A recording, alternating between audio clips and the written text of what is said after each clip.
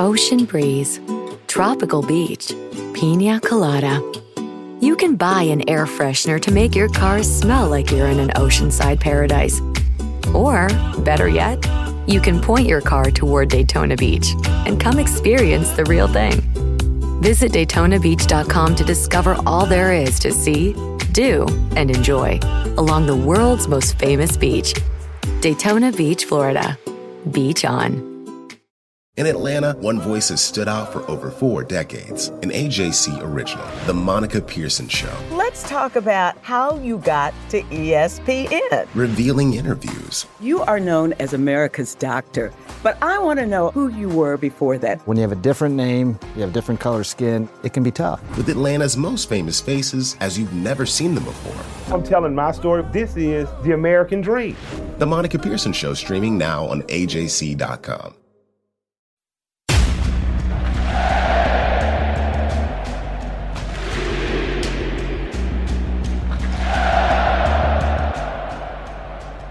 Hey everybody, this is Doug Robertson of the Atlanta Journal-Constitution with another edition of the Southern Fried Soccer Podcast. It is July 17th, and today Atlanta United played Orlando to a 1-1 draw at Mercedes-Benz Stadium to wrap up what I think is a disappointing homestand for the team because it only earned 4 points out of a possible 9 from the 3 games. The positive for the team is, as Gonzalo Pineda said in his post-game press conference today, they are now playing as a team.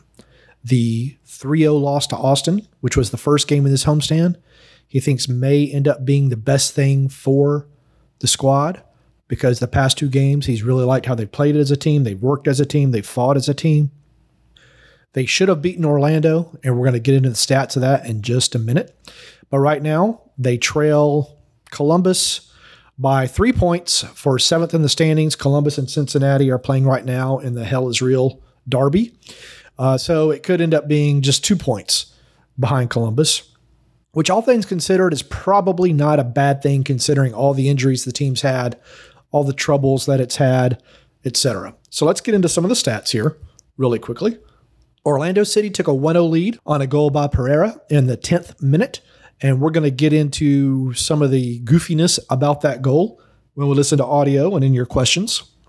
And then Atlanta United fought back on Juan Jose Parata's first goal for the team. It was a header off a free kick by Almada. It was his 6th assist this season and Parata's first goal. It was a kind of a weird play because I think Orlando's defenders thought that goalkeeper Pedro Galiz was going to come out and grab the ball, and he didn't come out. And Parata just continued his run unabated and put a nice header down and into the goal. And then Atlanta United had a couple of other chances. Dom Dwyer hit a vicious shot that was aiming for the left corner, but Pedro Galiz was able to dive and I think get a right hand on it. Joseph Martinez hit the bar after being played through. But then Orlando also hit the bar and got lucky that Rocco Rios Novo was able to bounce on a deflection that went off him first, then I think George Campbell's face, and he grabbed the ball before it went over the line. So looking at the overall stats, Atlanta United with 18 shots but put just 4 on goal. Orlando with just 3 shots, 1 on goal, which is just Atlanta United's season in a nutshell right there. Atlanta United with 157 passes in the final third to Orlando's 74. Atlanta United with 21 crosses excluding corners, which is 8 more than it attempted against Real Salt Lake. Atlanta United only fouled 8 times to Orlando's 12, but somehow there were 3 yellow cards for Atlanta United to 4 for Orlando. So let's get into some of the audio here. And we're going to go into Pineda talking about the formation, the 3 center backs compared to the 2. And does the team have a renewed sense of purpose? Yeah, I mean, we all can see things differently. I think that loss against Austin was a good wake-up call that had to happen. And actually, I'm kind of happy that it happened because it solved a lot of internal things within the team, and I feel like the last 2 games we've been playing as a team. We finally came back to play, fight, compete, play good football, but everything as a team. So I actually I'm happy about what happened against Austin, because I feel like that's going to be the decisive point of the season where we're going to just come back very strong. I don't know what you guys think about the game, but I felt that we were very dominant. Not the first half. It was a tough first half, but we were always on the front foot, always moving the ball, always willing to create chances, always the team that really wanted to attack. And because of that, we make Orlando to be tired, give spaces, and then at the end, we were very dominant. So I'm very proud of that with my team. So the way we finished this week, I think is very positive for what we want to achieve in the future. So Aiden McFadden was asked about that, if the team is back and does it have that feeling? And here's what he had to say. Yeah, I think that we feel good about our performance, but we want to win. So there were definitely chances that we could have finished that game off, and we wanted to, but it was a good team performance, and it's something to build on for sure. So that's what we'll kind of go for.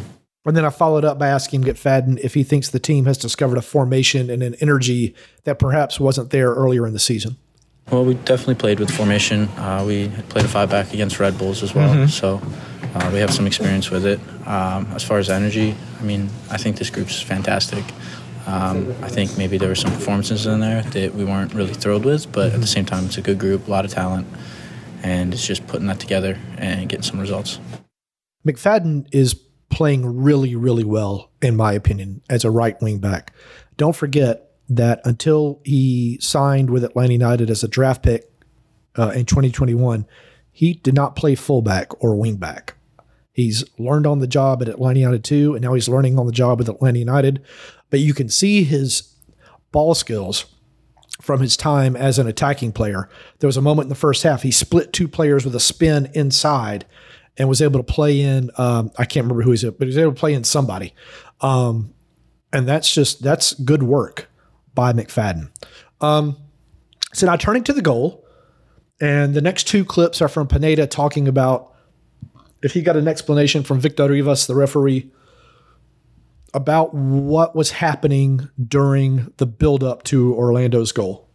Well, I don't want this to sound as a complaint as the referees, because we are not allowed by the MLS rules. So what I saw and what we check on the film is that Rocco Rios Novo asked permission to check the wall, and the referee, if you check the video, he gives the thumbs up, and then when he's on the post, he whistles. So I don't know what to think about it. Obviously, the referee is always correct. They are the best, and we just have to move on and continue playing. And then so I followed up by asking him if Rios Novo was giving a ready-to-roll thumbs up. Yeah, which is very weird when you are in the post. I don't think any goalkeeper is ready in that position. So, but I'm sure the referee has a very good reason to do that. As Atlanta United was searching for that tying goal, Pineda put on pretty much all the attacking players he had, including Dom Dwyer, who I mentioned earlier had that vicious left-footed shot. He was asked about playing with Josef Martinez as two strikers at the top of the formation. Yeah, it was great. We have a lot of chemistry, and I think that it can show in the minutes. We haven't had many minutes together yet, but we've been building that for the whole year. So hopefully we can get more of that in the future, but I think the team is heading in the right direction. All right, we're going to go to a break and come back with your questions. This is Southern Fried Soccer from the Atlanta Journal-Constitution. You can find me on Twitter at Doug Robertson AJC and on Facebook at Atlanta United News Now. Ocean breeze, tropical beach. An air freshener can make your car smell like paradise. A drive to Daytona Beach will actually get you there. Beach on. Plan your trip today at DaytonaBeach.com. The AJC's trusted veteran political voices, Greg Bluestein, Patricia Murphy, Tia Mitchell, and Bill Nygut, are the essential source for Georgia politics. The Atlanta Journal-Constitution's Politically Georgia. Sign up for the newsletter, download the podcast, subscribe to the AJC. The Atlanta Journal-Constitution has a special offer for Atlanta United supporters and listeners to this podcast. If you subscribe today, you will not only get unlimited digital access to the AJC and the Sunday paper for $2.30 a week, but we are also throwing in a special limited edition Atlanta United and Atlanta Journal-Constitution scarf. So sign up now at subscribe.ajc.com/UTD scarf. That's subscribe.ajc.com/UTD shop.ajc.com/UTDscarf. And if I said that too fast, it's included in what I call the boilerplate below every one of my stories online. So it's easy to find. Going to your questions. Matt asks, and this is one of the more interesting conversational points about Atlanta United. Matt says, I listened to the press conference after the game. Here's what I don't understand. You've probably covered this before, but I'll ask anyway. In Marcelino Moreno, I see a slow player who tends to kick the ball to the other team. He is also pretty good at losing possession by dribbling too long. He is very predictable. Why does he get a lot of minutes? I don't see him making things happen out there. So I've made my opinion on Marcelino Moreno, I think, very clear in the past. I think he's a good player who could be a really good player if he would stop dribbling a little bit and start passing a little bit more. Today, he set a franchise record with 20 duels won, which included 6 fouls won. That's a part of the stat, and a few other things. But when you look at the final stats, he created just one chance. He didn't put a shot on goal. And when you're a team that's trying to get points, you have to have players that are going to create chances because that's what Pineda says he wants to see. And you got to have shots on goal. It's that simple. There were a few times today that Moreno, and I'm not faulting his work ethic, and I think, again, he was great on defense. It's the decision-making in the final third. That's, to me, the problem. He led the team in completed passes in the final third, but there were a couple of times when he would beat one guy, try to take on a second guy, try to take on a third guy, try to take on even a fourth guy. And Luis Araujo was doing the same thing on the other side. Pineda talked about he likes to see Moreno kind of beat one guy, try to make things happen, and I agree. But if you beat one guy, that means somebody is open. Get your head up, find that guy. It's just, it's a little bit, it's maddening, to be honest with you. Because as I said, he's a good player who could be a really good player with just better decision-making. He led the team with 102 touches with one chance created. That is not good enough. Araujo, 5th on the team, 72 touches created, 2 chances created, 1 shot on goal. It's not good enough. Playing as a team means finding your teammates. It doesn't mean getting a head full of steam and running at the opponent just because you think you can. All right. Ben says, Ronaldo Cisneros was pretty ineffective today. I think the talk of the off-the-ball movement on Wednesday was highly overblown by many members of the media since the team was facing Real Salt Lake's 2 backup center backs. Outside of a couple of instances against RSL and none today, Cisneros' movement was not able to unlock any space. Cisneros has had some great moments, but hasn't proven that he can be that guy against high-quality back lines. I think Joseph was much more effective today. Who do you think starts against the Galaxy next week? So let's add some context to your comments, Ben. First, Cisneros scored 2 goals last week. So he had the hot foot. That's why he started today. His movement didn't unlock Orlando's defense, in my opinion, because Orlando got a 1-0 lead in the 10th minute and therefore could bunker, play low lines, congested lines, and Cisneros, it didn't matter what movement he made. There wasn't going to be a whole lot happening. That's why Atlanta United, I think, put in so many crosses in the first half. Now, Joseph did come in and was effective, but at that point, Orlando was tired. It had subbed out midfielders, I think, to that point, but no center backs or fullbacks. The game was getting stretched. Atlanta United was doing a much better job of moving the ball side to side, putting it in pockets, bringing it back out, moving it again. And when you do that, as Pineda said in one of his comments after the game, you stretch the defense. They don't know which way you're going to go. They don't know what you're going to do. And then when you keep switching sides, eventually gaps are created. And Joseph was able to take advantage of some of those gaps. And he's very good at that. As for who starts against the Galaxy, it's going to depend, I think, upon if Pineda thinks the Galaxy are going to play a high line or if they're going to play a low line. They're on the road. I think they're going to play a high line. In that case, I think Cisneros is going to start again. Adam says 4 points from 9 is a poor mark for 3 home games. I agree with you. However, one could also say 4 points from 6 is a good rebound from the disaster of last weekend, especially since Atlanta fought back to not lose after going behind against Orlando. I ain't thrilled, but I've reason to stay hopeful. Yeah, I think that's a good point. Joseph clearly had good touches during his appearance, including some quality shots. However, he did still have plenty of moments where he walked around. Does it not upset teammates when he's not pressuring opposing ball handlers? Because given the level of hustle asked for and received by Atlanta this week, it really bothered me to see him do so much walking. I don't know if it bothers him. His teammates. He didn't really need to conserve energy because he came in the second half, so you may have a point there. You noted after Wednesday that this new formation created personnel decisions, especially concerning Araujo. After today's display, who should normally be in the attack and the midfield with this formation? I think they really missed Thiago Almada. He was not feeling well, which is why he didn't start. He's got to be in the lineup. He is the one that doesn't really worry about out-dribbling opponents. He looks for that pass. He might out-dribble one guy, but then he does make the pass. He and Sejdic work really well together too. As for the other attacking player, it's a toss-up between Moreno and Araujo. It's whoever Pineda is going to think works best. And then Adam continues, is it me or have a lot of Atlanta players struggled with their first touch this season? I lost track of the time Suzetu, Moreno, Araujo, or others lost a chance to quickly move forward because their initial touch went several feet away from them. I did notice that about Araujo today. I didn't notice it about the other two, but it has been a little bit of an issue this year, and I don't know why. And Adam continues, as always, thanks and keep that chin up. I am doing great, Adam. I really am. Thank y'all, and owe a lot of it to y'all's support during the past 8 months, and I will never be able to repay you, but should you see me out, say hello, and if you have time, let's get a beer or a soft drink or whatever your preferred libation is.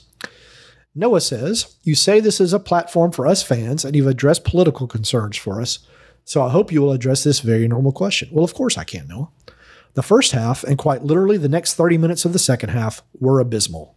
How can you, the media, or any logical fan defend Pineda and his game plans? You said a couple of games ago you don't fire the coach, yet it took us 75 minutes to invade their defense with $100+ million roster. It's zero excuse for Pineda or this disappointment of a team. So what do you say about this? Will you defend Pineda or put some blame on him? I'll do both. I will point out that until 4 games ago, he didn't have Martinez, Almada, Araujo, and Moreno to put on the field at the same time. It's going to take some time to figure out how to make them all work together. And in this formation, it may not be possible with 5 center backs. One of those guys has to sit. It just doesn't work otherwise. Do I think that he's been outcoached in a few games this season? Yes, I do. I will also point out that this is his first full season as a head coach. The roster has been hit by 20 injuries that have cost players multiple games. He's making do with a back line that before the season included 1, maybe 2 guys who you thought would be in the starting lineup. He's figuring this out as he goes. Right now, you're within 2 to 3 points of the playoff line, so I think he's done a good job. Should he have addressed some of these little things that he talked about after the Austin match that needed to be addressed? Yes, he probably did, and I'm sure he's going to learn from that, and hopefully he'll apply it going forward. And Noah says, side note, this is not an attack on you because I love your fair and unbiased reporting. It's more so a generalization about media and fans never blaming the coach. Well, I don't think that's true. I mean, I think DeBoer and Heinze were blistered pretty consistently by Atlanta United supporters. Christian asks, it's always a treat to see you after games. I think I know who you are now, and I appreciate you talking to me. And if you ever see me out and about again, my offer stands for beers or coffee or whatever. 2 questions and a half question. The team has looked much better. Is this level of play and intensity sustainable with this group? I think so. I mean, Pineda now knows that because of all these injuries, he could put pretty much anybody on this roster out on the field and get a performance. So I think it is. On the broadcast, they try to suggest that Joseph did not start due to his comments after the Austin game. Is there anything to that? Pineda denied it on Wednesday after Real Salt Lake. Are there any behind-the-scenes tension between Joseph and Pineda? I don't think there's tension between Joseph and Pineda. I think there's been tension between Joseph and the front office for a long, long time. But, that's not uncommon in professional sports. They're pros. They have egos. Front office guys have egos. But they do all want to win, as Pineda said after the Real Salt Lake game. Sometimes it doesn't include that player. Sometimes it includes tactics that maybe the front office doesn't like. But they're all trying to win. And Christian continues, keep up the great coverage. And I hope to have a cup of coffee with you one day. Let's have 2 cups of coffee, Christian. Rob says, I know you're wanting to downplay the Pineda-Martinez dynamic. It's not that I want to, it's that I believe that. But with ESPN quoting Pineda as calling Joseph just another player yesterday, something seems amiss. So I didn't hear the comment. I don't know the context. He could have just been saying, I have to treat everyone like just another player, as with Joseph. So I really can't address that. Could you elaborate on why you find Cisneros to be in better form than Martinez? Because he scored 2 goals against Salt Lake on Wednesday. Joseph had 5 goals in 6 games across all competitions prior to his benching. Again, Cisneros had 2 goals against Salt Lake. He had the hot foot. You put him in. Joseph had started the 3 previous games. He's got a knee that's still regaining strength. I don't blame Pineda for not starting him against Real Salt Lake. Smart Descent asks, I'm at the stadium now, and it's maybe a third full. Brutal to have 3 home games in 9 days. Any idea how that came about or if the team has any input? The team works with MLS to a degree on venue dates and other things like that. A 3-game homestand is always a good thing, especially after a 3-game road trip and then buffeted by 2 road games upcoming. So that's just kind of how it is. Nick says, I'm having a hard time getting past us not finding the winning goal. $50 million of attacking talent and 5 attackers on the field, and we only got 1 assist with 1 goal. That just can't be good enough, can it? Well, they did get the tying goal. They did hit the post. It took a fantastic save from Pedro Galiz to stop Dom Dwyer's shot. The other team's trying to win too. It's that simple. Wolverick says, we're at the match, and for your pod, we want to understand what happened there on the first goal. How much time does he have to set up the D? Again, it was I think a miscommunication between Rios Novo and Victor Rivas, the referee. We always listen and subscribe. Well, thanks, man. And tell your friends to subscribe. And then last question is from Chance. Glad we could come back to tie it up, but how do we feel about all those great opportunities that we couldn't just put in the net? I think I would be happy that you had so many great opportunities, and eventually the probabilities are going to swing in your favor. That last half an hour, we finally seem to be connecting in the back, but what could have been? Are we upset that Martinez couldn't finish those chances, or are we happy he was able to create those chances to begin with? Always appreciate your takes. He's paid to score goals. Cisneros has paid to score goals. They did their best. They had chances to score goals. Dom Dwyer, same thing. Sometimes you just get bad luck. But eventually, as I said earlier, the probabilities will swing in your favor. That you're creating these chances, it's a lot better than the beginning of the season when you weren't creating the chances. Now they just got to start going in. All right, we're going to wrap up the Southern Fried Soccer podcast. As always, I'm your host, Doug Robertson, at Doug Robertson AJC on Twitter and on Facebook at Atlanta United News Now. Hug your loved ones, communicate with your loved ones, and y'all take care.